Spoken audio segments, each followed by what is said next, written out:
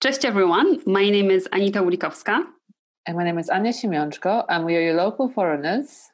And welcome back. We haven't been here for such a long time. And you might guess that it's because the infamous COVID-19, which actually caused us to be separated between the two countries, Poland and the UK. And we're going to tell you a little bit more about our stories. But for now, we just wanted to welcome you back to our podcast. And for the first time, you will be able to see our podcast because we are recording a video as well. So if you want to, you can head to our YouTube channel and watch our conversation as well. So if you are watching this, you might see that we are super excited to be recording it. No, it's all very different, very exciting and new. There's so many different topics that we want to talk about. But because we are in this very special situation, we debated whether we should talk about COVID-19 or not. And in the end, we decided that it would feel very strange if we completely ignored what is happening. The global pandemic. Right? Yeah. Because it's affecting all of us. And especially because we are now separated between two countries because of the pandemic, we thought, well, it's impossible not to talk about COVID-19. So in today's... Our good old friend, COVID-19. Yeah. So today we want to just talk about it and dive into what life is like during the pandemic in the UK and in Poland. And obviously we are going to be presenting just our own personal experience. So by no means are we going to be talking, presenting an overview of the situation in Poland or in the UK, because I personally feel like every single person on this planet is going to be having a very, very different experience and story from what is happening. Definitely. But I also think that we both have this kind of unique experience of being in two countries simultaneously in a way. And you being in the UK, experiencing that as a Polish immigrant, and then me being a Polish immigrant now back in Poland, but still very much in touch with everything that's happening in the UK and very much caring about what's happening and kind of observing it closely. And I think it's going to be interesting to see our different perspectives on that as well, from a foreign perspective. I think it's going to be really interesting to start with what actually happened after. How did we get separated? Exactly, what separated us and how we ended up being in two different countries. So we should start. My story is more dramatic, isn't it? Because I actually got stuck and the borders shut down on me, and I can't leave. Let's go back to beginning of March, because I think this is when we both left the UK for some time. And whilst I came back, you didn't. Let's go back a month ago and tell us what happened. So I was traveling to Poland for a gig of my friend. I was traveling to Warsaw, and the plan was to kind of just stay over the weekend and come back the Monday after.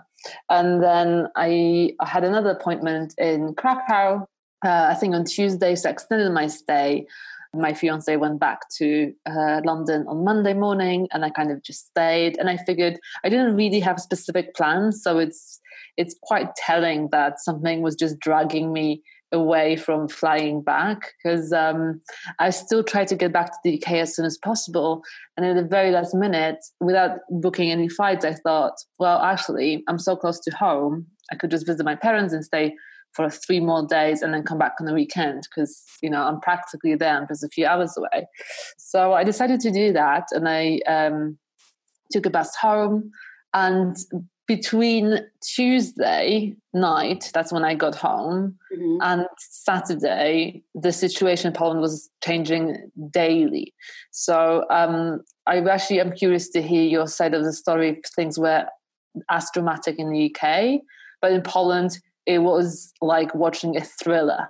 The twist, the cliffhanger at the end of each day, I'm not even exaggerating. Each day we had new restrictions and new decisions, and whereas on Sunday, I was still having fun at the gig in the capital with over 1,000 people present. By Saturday, the borders were shut. We couldn't congregate in over like 5 people, I think, by that point, because the number was kind of lowered down from 500 to 100 to whatever. And my flight got cancelled. And we were not allowed to leave the house, etc. All the restrictions kind of got introduced, but the gist of it, I was not stranded because I'm home and I'm fine. I'm with my parents, but at that point, I knew I wouldn't be coming back to the UK anytime soon, and it's sort of continues, and it's been a month weirdly. It's kind of flown by, but here we are still, very much apart in different countries. So my side of the story was at the beginning of March. I was traveling to I was abroad on a holiday, and still then everything seemed pretty much normal. I mean, like, we knew that the pandemic is I think at the time it was still called an epidemic, and it was spreading, but it still felt like it wasn't something that was concerning us personally, because it felt so far away. The main hubs were in the Asian countries, and then also the situation started getting a lot more serious in Italy, but it still felt far away enough to feel safe.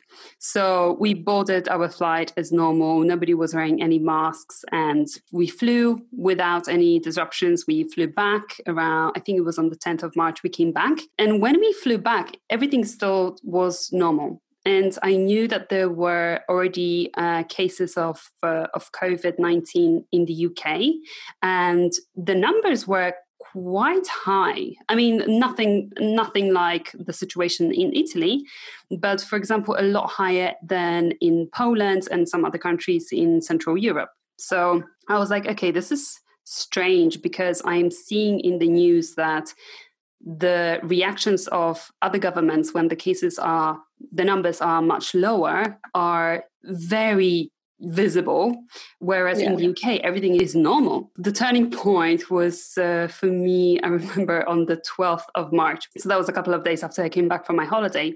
On that day, I just randomly I got an opportunity to go to a big conference in London.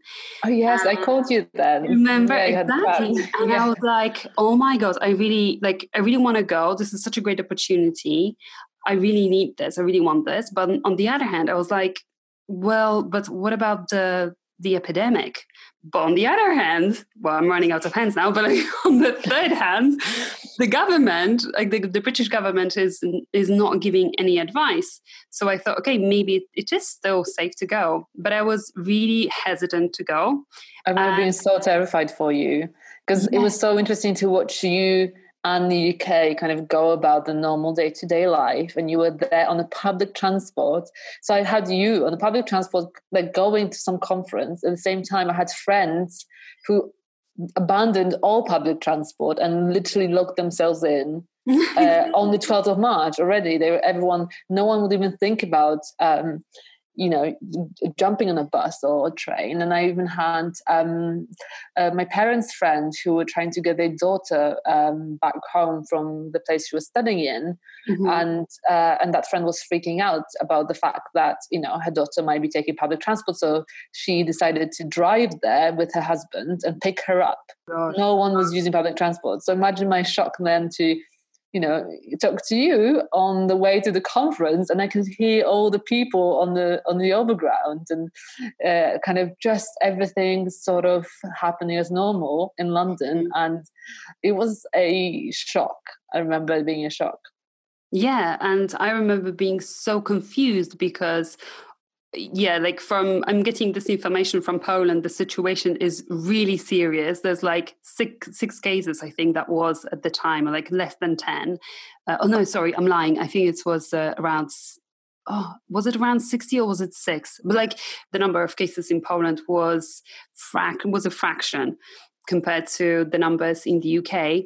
So Poland's like, shut the borders, no one leaves home, don't go to work. And I'm on the way to conference and I'm sat, and I remember that I was sitting on the overground, and there was a gentleman sitting in front of me and he coughed at me. Like, no, he did not even cover his face. I was like, oh wow, okay, that's like the last thing.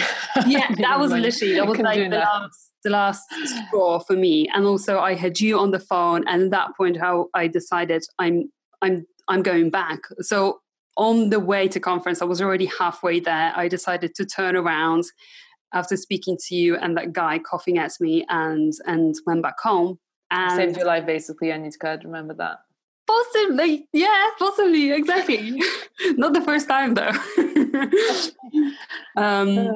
So I went back, and that night we had a conversation with my boyfriend, and we decided that we are leaving London. So we were lucky enough to have another place to go to away from London, and we decided to come here, not knowing that we would, as dramatically as this sounds, would not be coming back. So we actually, after a week of staying away from London, we had to end our contract our renting contract in London, and go back and essentially move out during the pandemic situation, which by that time, the situation in Britain became a lot more serious, and social distancing when it was introduced, and later on a lockdown as well. So within a couple of weeks, literally our lives changed dramatically. It was incredible.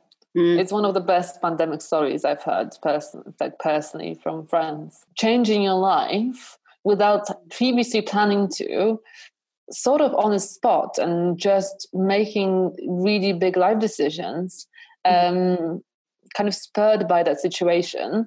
And it's, I think it's just such an exciting change. In your case, it's not like a negative change. It's a huge change, but it's kind of just like a new chapter.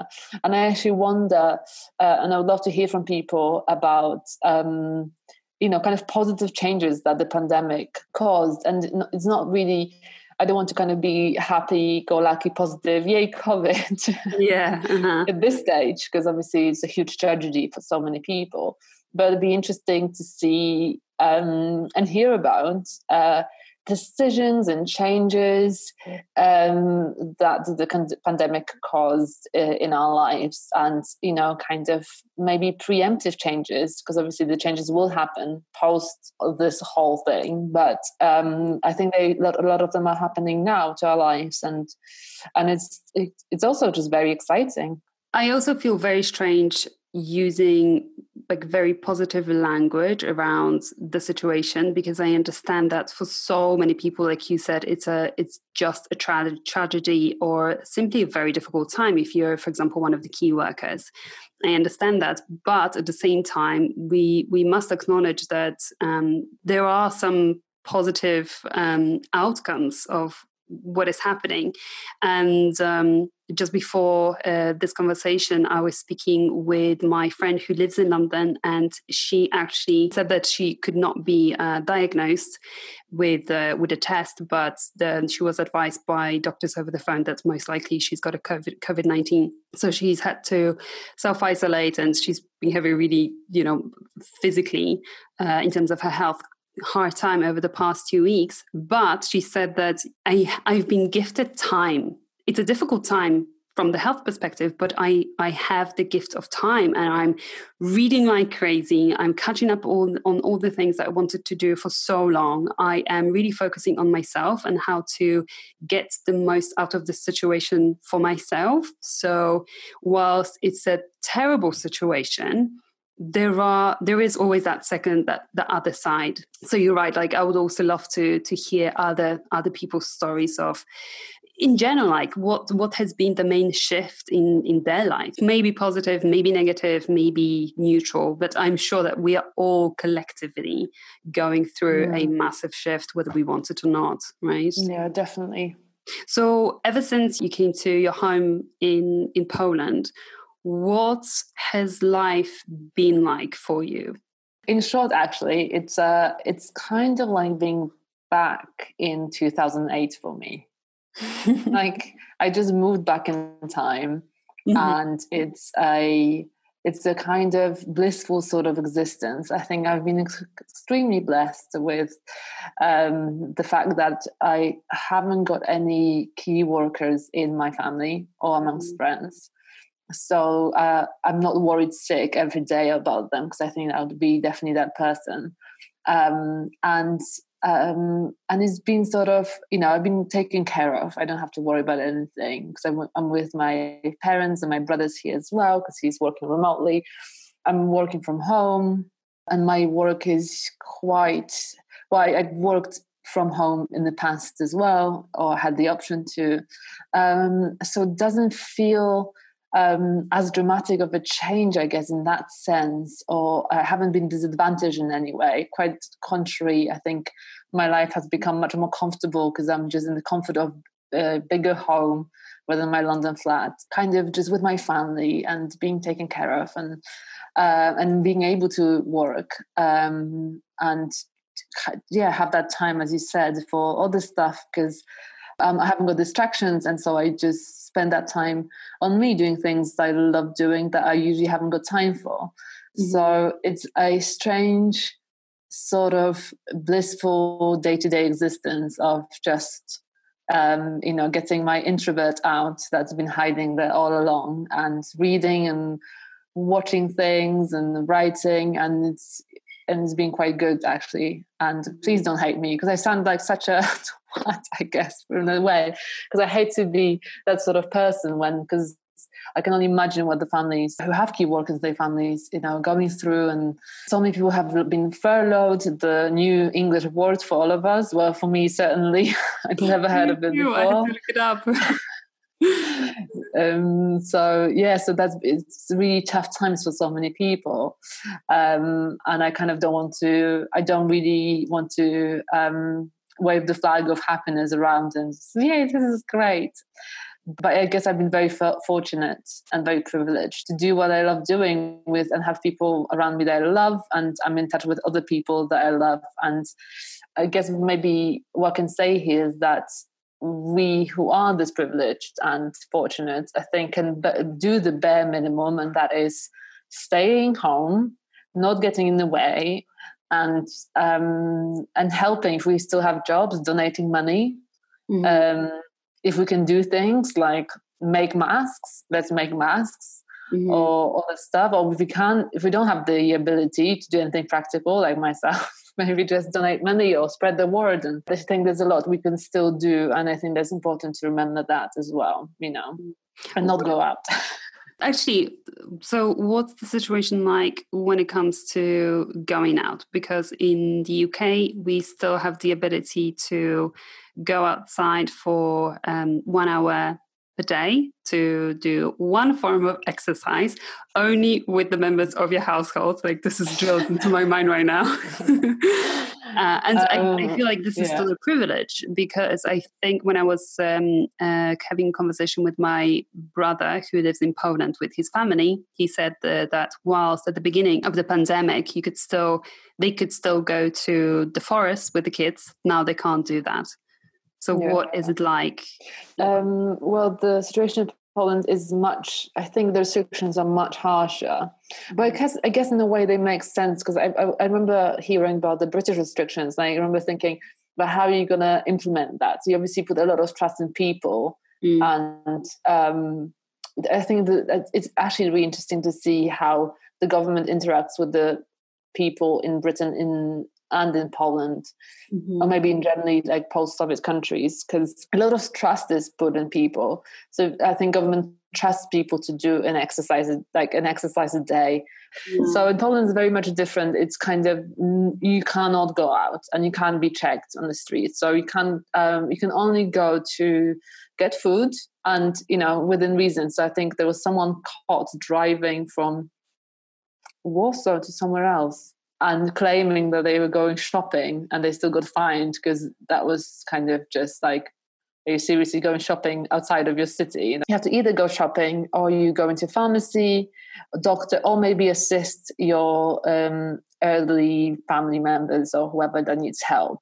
And you have to have that reason. You can walk a dog, and that's the only walk that's allowed. I think the general rules that you can kind of go kind of refresh yourself outside for a brisk walk, but you can't do any sports. So sports is generally not allowed. So jogging, riding a bike, you will get fined for it. I guess it kind of makes it easier to implement, but obviously it must be absolutely terrible for anyone without a garden or any kind of, well, a garden actually, because then even the public gardens are shut and parks are shut and playgrounds, all of that. So yeah, how many people are like jogging and walking and kind of getting about right now, do you think? It's very hard to say because it depends on the time of the day. I tend to go out either very late at night or very early in the morning. So when I sometimes go for a jog around the park around 8 a.m., you can see people, but not very many people. Whereas at night, it's totally empty. But also, I'm talking about like a small city in the UK. It's not London. Actually, on that, in terms of London, when we did have to go back to pick up all our stuff from our old flat in London, I remember having to go to the pharmacy around 5 a.m. I think 5:30 p.m. in the afternoon. So typical rush hour in London that time. And it was also middle of the week. And I was walking past a little exchange hub in West Hampstead. So there is Thameslink, overground and underground, all within a very short walk. So normally around that time of the day, it's packed with people. Honestly, there's cars, people everywhere. I was walking there was only a few people. But the interesting thing is that when I went to the pharmacy, I said to my pharmacist that it's such an eerie atmosphere because there's no one there. And she said, you wouldn't believe, in the morning, it was so packed with people that it felt like as if COVID-19 was not happening. So wow, okay, yeah. So it's just another testament to the fact that everyone is going to have a very different experience of what is happening. There's no objective view of the situation because we will all have our subjective views and experiences. But when it comes to that rule around exercising once per day, like I said, in the evening it's very quiet here. But I do sometimes see people breaking the rules. Sometimes you do see teenagers, for example. I have seen a few groups on a few different occasions. That's another thing, actually, in Poland, which is actually, I think, one of the stricter ones, because that's what they really wanted to stamp down on, is our kids just roaming the streets and stuff. So now, if you're under 18, you cannot leave the house without an adult. Oh, okay. So that's what I think was one of the strictest measures here. So no kids are allowed outside unless supervised. So I guess that prevents, or any group of kids can be stopped on the streets and kind of asked to, by the parents. And the fines are actually pretty high as well. And that's another difference that I've noticed between the UK and Poland. Like here, I think you can be fined 500 zloty, which is £100, but obviously in kind of more accurate conversion, it's much higher than a value of £100 to someone. So maybe equivalent, we can just say £500. Yeah. As in, how do you feel the lack of 500 zloty? It's a lot of money. But also, if you break a quarantine, say you feel like you're ill, but you're not very ill, or you sort of, maybe you're waiting for your test results, you're quarantined, and you want to leave for to get groceries, and you can't do that. So you absolutely cannot leave your house if you're in official quarantine. Mm-hmm. And if you do that, you can be fined up to 30,000 zloty. That's £6,000. Wow. Because they kind of really stumped anyone who has COVID needs to stay in and just kind of report it, and they will, do shopping for you. But for 12, I think it's 14 days that you can't leave the house for. So when I heard about the fine, I think it's £30 in the UK, isn't it? you can be fined if you break the rules. I'm not entirely sure if that's not, if there's more fines in existence as a regulation, let us know. But I think I've heard about £30 fine, and that's not a lot, is it, for a majority of British people? Not at all. And the funny thing is that actually just after they introduced that restriction, I remember going for a walk, and I was walking around the park, and I actually stopped because I was on the phone with my friend, and I stopped and I sat down for a moment, and I was sat there for a few minutes, and I saw a police car in the park. Like driving towards me.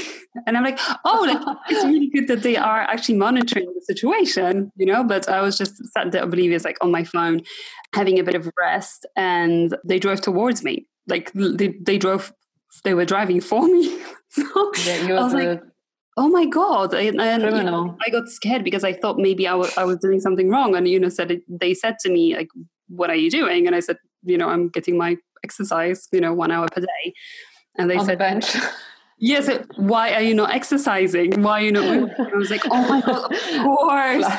Classic. Right. But I was like, no, I actually said, thank you for letting me know, because I don't want to be a risk to anyone. And you're probably not a risk, but it's just about what example you're setting for others. And I was like, yes, I'm on it. I'm with you. I'm moving my ass off the grass, and I'm going. So I was really glad that they checked, but obviously they were like very polite in their approach. They gave me a kind of like a warning, like, just move your ass. But I do see whenever you could have just been there. That's like maybe like moving your leg up and down, or like just doing this. And then would that count towards your daily exercise on the bench? Just bench exercise or grass. Yeah. Like suddenly, just like you could have just done like a downward dog, like, sat on the grass. But yeah, so you can see that most people are adhering to, at least in my experience, most people are adhering to the restrictions, with the exception of, again, in my experience, a few groups of teenagers. Yes. And another interesting thing is that at the beginning, when social distancing was introduced, I think most people, well, including myself, didn't really know how, like, what are we meant to be doing actually with the social distancing, like when you queue in the shop, are you meant to be keeping the distance, or like how much is actually the distance? So whilst at the beginning, everybody seemed to really just carry on as normal and just try, obviously, not to like shake anyone's hands, and just, like the very basic precautions were being kept. Now, when you walk on the sidewalk, people would actually maneuver around you and really like even cross the streets, or they would stop so you can pass if the sidewalk is very narrow.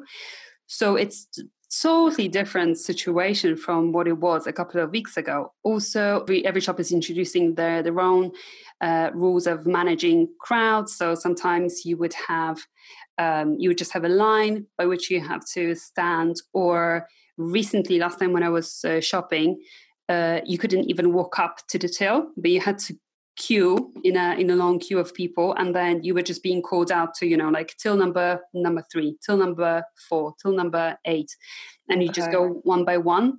And when you stand in the queue, you also keep the distance between the people. Yeah. So again, like, people are adapting very quickly here, and they are adhering to the new regulations. Yeah, it's kind of become just the new norm, I feel like. Right? I guess maybe because it's also been over a month of this being the case in Poland. So it's kind of just, it kind of feels normal in a weird way. Mm. It's just, what we need to do. Actually, tomorrow we all have to wear masks in public. That's compulsory, everyone. So that's also like going to change the visual phase of pandemic, literally. And, we will see it everywhere. And even if it feels calmer and okay and not so threatening, I guess, like in Poland's situation, it's not dramatic. It's not, obviously nowhere is great, but it's not terrible. but having everyone wear masks, I think it will just also create that awareness of this is what we're dealing with. That's what we need to do. Where do you buy the masks from, and do you have to buy it on your own, or are you provided with a mask by the government? No, you have to have your own mask. I think everyone's had a week to get them, but they're not actually. Well, actually, I can't obviously speak for the whole country, but in my town, there's just been plenty of masks. So kind of lots of,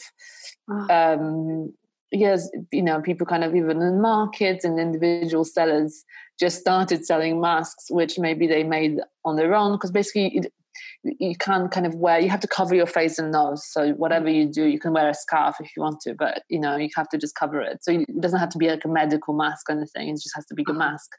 And all shops pretty much sell masks now. And there's no shortage of masks, as in like just regular, masks in this part of the country. And they're quite cheap as well. Mm-hmm. I wanted to touch on the phenomenon, like more like British phenomena, and kind of the British, because maybe actually the British don't see it as themselves, because it's probably hard to maybe see a national trait as different once you're in your own country. Or in your own country, how did I say that? But in your country. And the whole phenomenon of NHS volunteering, which has been exceptional, I think, worldwide, the British public that kind of just rushed to help. And I kind of want to say, especially in light of what I've seen in Poland, which we haven't done this, and there hasn't been a call out for any volunteers. And there's been one event of clapping, because that's part of and they showed it on TV later that day. They didn't really tell anyone, so we were not aware we were supposed to clap at some point during the day. Mm-hmm. And the montage sequence on TV on the news was hilarious, because it literally showed 3 blocks of flats clapping. So I don't know whether they just arranged those people to clap, like in the one district of Warsaw, they just clapped and they filmed it. Maybe we all felt jealous of the UK spirit, but it was incredible to hear what's happening, that kind of real solidarity amongst the Brits, who are so, we're British as well we are British as much as we are Polish, and we are part of Britain, and Britain's such a hugely multicultural, multinational nation and country. And you'd think it'd be more difficult to unite people in that way, and yet it was completely the contrary. So please report back, reporter in the UK. I had my first clap last week. I knew about it. I think it was the third time, either the second or the third time in a row. So they happen on Thursdays at 8 p.m. It was actually started by, from what I was reading, by a Dutch person in London. I love this. We need to, say it again, because we all need to remember that. A foreign Dutch person in London started the clapping. Started the clap. Prove this whole point of our podcasting, really. Yeah, exactly. And it was because I think the similar tribute was paid to the Dutch version of NHS. I think it was a girl. She thought that it was a beautiful thing, and she managed to start that in the UK, and it got picked up very quickly. And I think the Brits are really good at that. They are, the Brits, like you said, the multicultural society in the UK is very good at picking such things up and just uniting in this very emotional way. And I do feel that the Brits are really proud of the NHS. They do, they do talk, they do complain about it. Everybody complains about it. But I think the prevailing feeling, especially among Brits, is pride in NHS. So I'm not surprised that they are paying that tribute to the key workers and particularly the medical staff. Whilst I didn't know about the first and second clap, and I thought actually that the second clap didn't happen in our street, but apparently it did.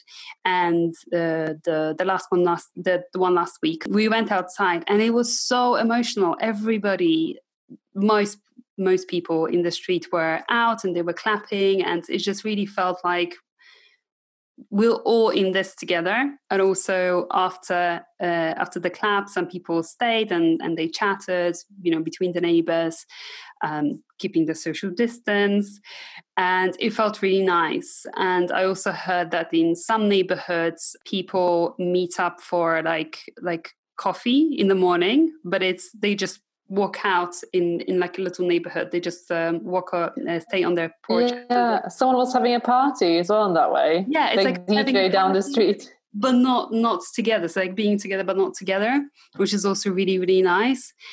And it's amazing, isn't it? And actually that kind of communal British spirit, sorry to kind of just butt you in, because it's not, I think in Poland we're much more insulated in our own homes. I think we're very much like we're in our home kind of people.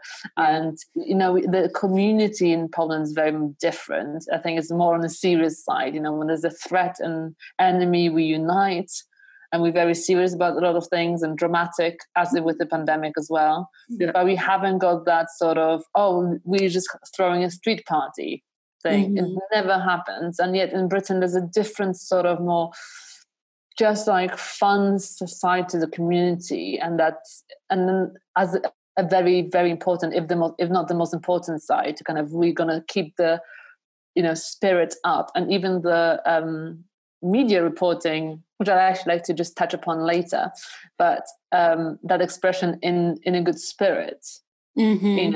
That would never, no one even would comment on your mood in, like say if our prime minister was sick, it would not be an expression to use. And I think it's all tied in together culturally and linguistically in a sense as well. And it's brilliantly seen in initiatives like that all over the country. Yeah. I really appreciate this about the British culture. And another thing, so on the topic of NHS and the support for it, like you mentioned, the volunteer response was incredible. First of all, I'm so impressed with NHS for creating a platform literally within days. There was a platform, a collaboration between NHS and I think either the Samaritans or another organization, but like another volunteer organization. As a result of their collab, they created this platform where you essentially have an app and you can register as a volunteer supporter for NHS, and you can select the activities that you want to be providing support for, and you just do everything through the app. Incredible. And also the response was so big that they actually had to pause recruitment. So I found out about it too late. At the time when I wanted to apply for volunteering, they already had paused recruitment. So I actually had to go to my local pharmacy, and I just went and I asked, how can I help, because I live locally, so I can pick up prescription and if you need any help. And they said there is this organization that is also creating volunteering opportunities, so get in touch with them. So I actually had to go out of my way to find another way to volunteer because the response was so big.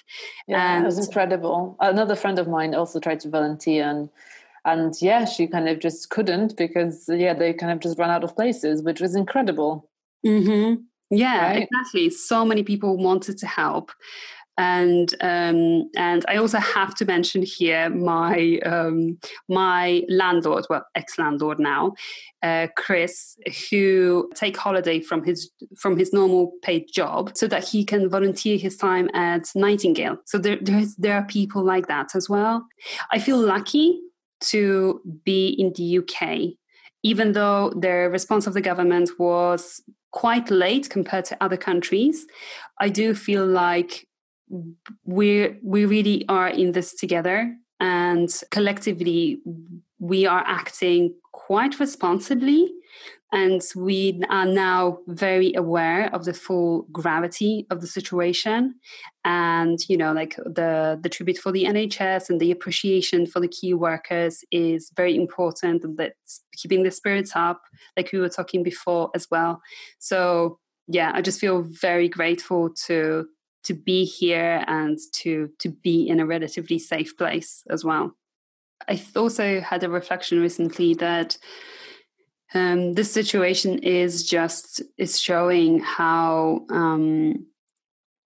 in a way, like, do we even belong to any country? Like I feel like the pandemic is really showing us that we are a planet, one big planet, and we have these carefully constructed countries and rules and cultures and divisions. But really, right now, there are so many people who are really feeling that, like you don't belong to only one country, or that whilst before you were considering yourself a citizen of a country, now you might be stranded in another country, because there are cases like that. And all of a sudden you become an immigrant, even without your own will. So it's really interesting on that, like almost like philosophical level, to see what is happening to our identities. And are we really citizens of one country? Or are we starting to feel a lot more cosmopolitan? Are we starting to feel a lot more connected? Are we feeling like maybe whilst before we felt that, it's us and them, us, the citizens of nationals of a country and immigrants, now we're all working together to tackle this situation. So are we starting to see ourselves in a slightly different light? Yeah, and it's just a situation where we're all in the same boat all over the world, no matter what country we currently live in or what national identity we kind of say we belong to. I think, to me, it never mattered, and that's my life's work. It will always be to sort of dilute the national differences, because I never thought they mattered in any way. Apart from maybe they're just, they're fascinating, the cultural differences and how we kind of navigate our lives around cultures and languages. And that's super interesting. But in that sense, as you're saying, it sort of doesn't matter. And I think the pandemic really shows that it doesn't matter, because we're all in the same boat, and we can't win this in a single country. Unless we completely just shut our borders forever and then just produce everything. We're all a codependent planet, and we're all citizens of our planet that we need to take care of. And that's literally the only thing that matters now. And kind of united, we can only win. And I know it's such a lofty thing to say, but it's really true that we kind of need to cooperate, because we're all experiencing the exact same fears, emotions. I think whoever's listening in general, I think on a more existential level, we all experiencing the same fears right now, the same hope, the same changes. And that's probably never, ever happened before, because even when you think about the wars affect different countries differently. And it's, obviously in the Western world now, everything's kind of this situation is being referred to as like the first time since the Second World War. But really, Second World War didn't affect everyone in the world. This is very, kind of Western-centric views, plus maybe some other countries. But the pandemic now actually affects us all, like everywhere. And that's huge. That's never happened before. And I think, if anything, I hope we take a lesson from that and start being more together and more supportive of each other. And I smiled a little seeing the headlines. Obviously, Boris Johnson took over the headlines in the UK, which was interesting in its own right to see, because Polish media kind of took an exactly opposite approach of big tragedy and numbers and facts, and just like, here we are reporting very seriously about this. And Britain's just like, oh, Boris Johnson's in a good spirit, great. So it's fascinating to see that difference of what we communicate and what we want people to know. But one of the nurses was he's a Portuguese nurse who Boris Johnson thanked personally. And, and obviously, you have to sort of, not to get too political, but think back about the whole Brexit situation and the sort of address of Boris Johnson telling us that we shouldn't feel too comfortable in the UK or in general as immigrants. And, there was a lot of hostility as well as support. Obviously, it went side by side. And I think it was just so beautiful that one of the nurses was an EU citizen, was Portuguese. And so much of the NHS staff are from all over the place. And as is the UK, And I don't know, I think it must have meant something for everyone who's a European living in the UK and, but also very much part of British culture. Yeah, I think so. And I think this is a really beautiful point to finish this episode at, and just finish with that thoughts in our heads. What really matters? What's the most important thing in our lives, in our personal lives, but also collectively. And I think this is a really good time to reflect on that. We would love to find out from you guys how you are dealing with the situation, and again, what has been the major shift in your lives lately. So do let us know, and let's start a conversation about this, and let's start exchanging our immigrant stories, because we're all immigrants right now in a way, and support each other in this way, so yeah, definitely. If you would like to share a story, you can find us on Instagram at Your Local Foreigners, and you can also find us on YouTube and Your Local Foreigners channel, and you can comment below the video as well. And you can also find us on Stitcher and Spotify and Apple Podcasts and Podbean. Get in touch with us, and we are hoping that you are taking care of yourselves and that you are keeping as well as you can be right now, because it's a difficult situation for all of us. We're all experiencing change and a massive shift, but we will come out on the other side. And stay at home, wash your hands, and we will be back. You will be back. Exactly. Than a month and a half. We've finally figured this out, so hopefully we can move on from COVID and we'll be back with our usual ramblings on foreign life in the UK. Memories of it. Precisely. So we will keep entertaining you during this difficult time as well. So we will catch up with you in our next episode. Thank you. Bye. Thank you so much, guys. Pa, Neczko. Pa, Nitko. Kochanie.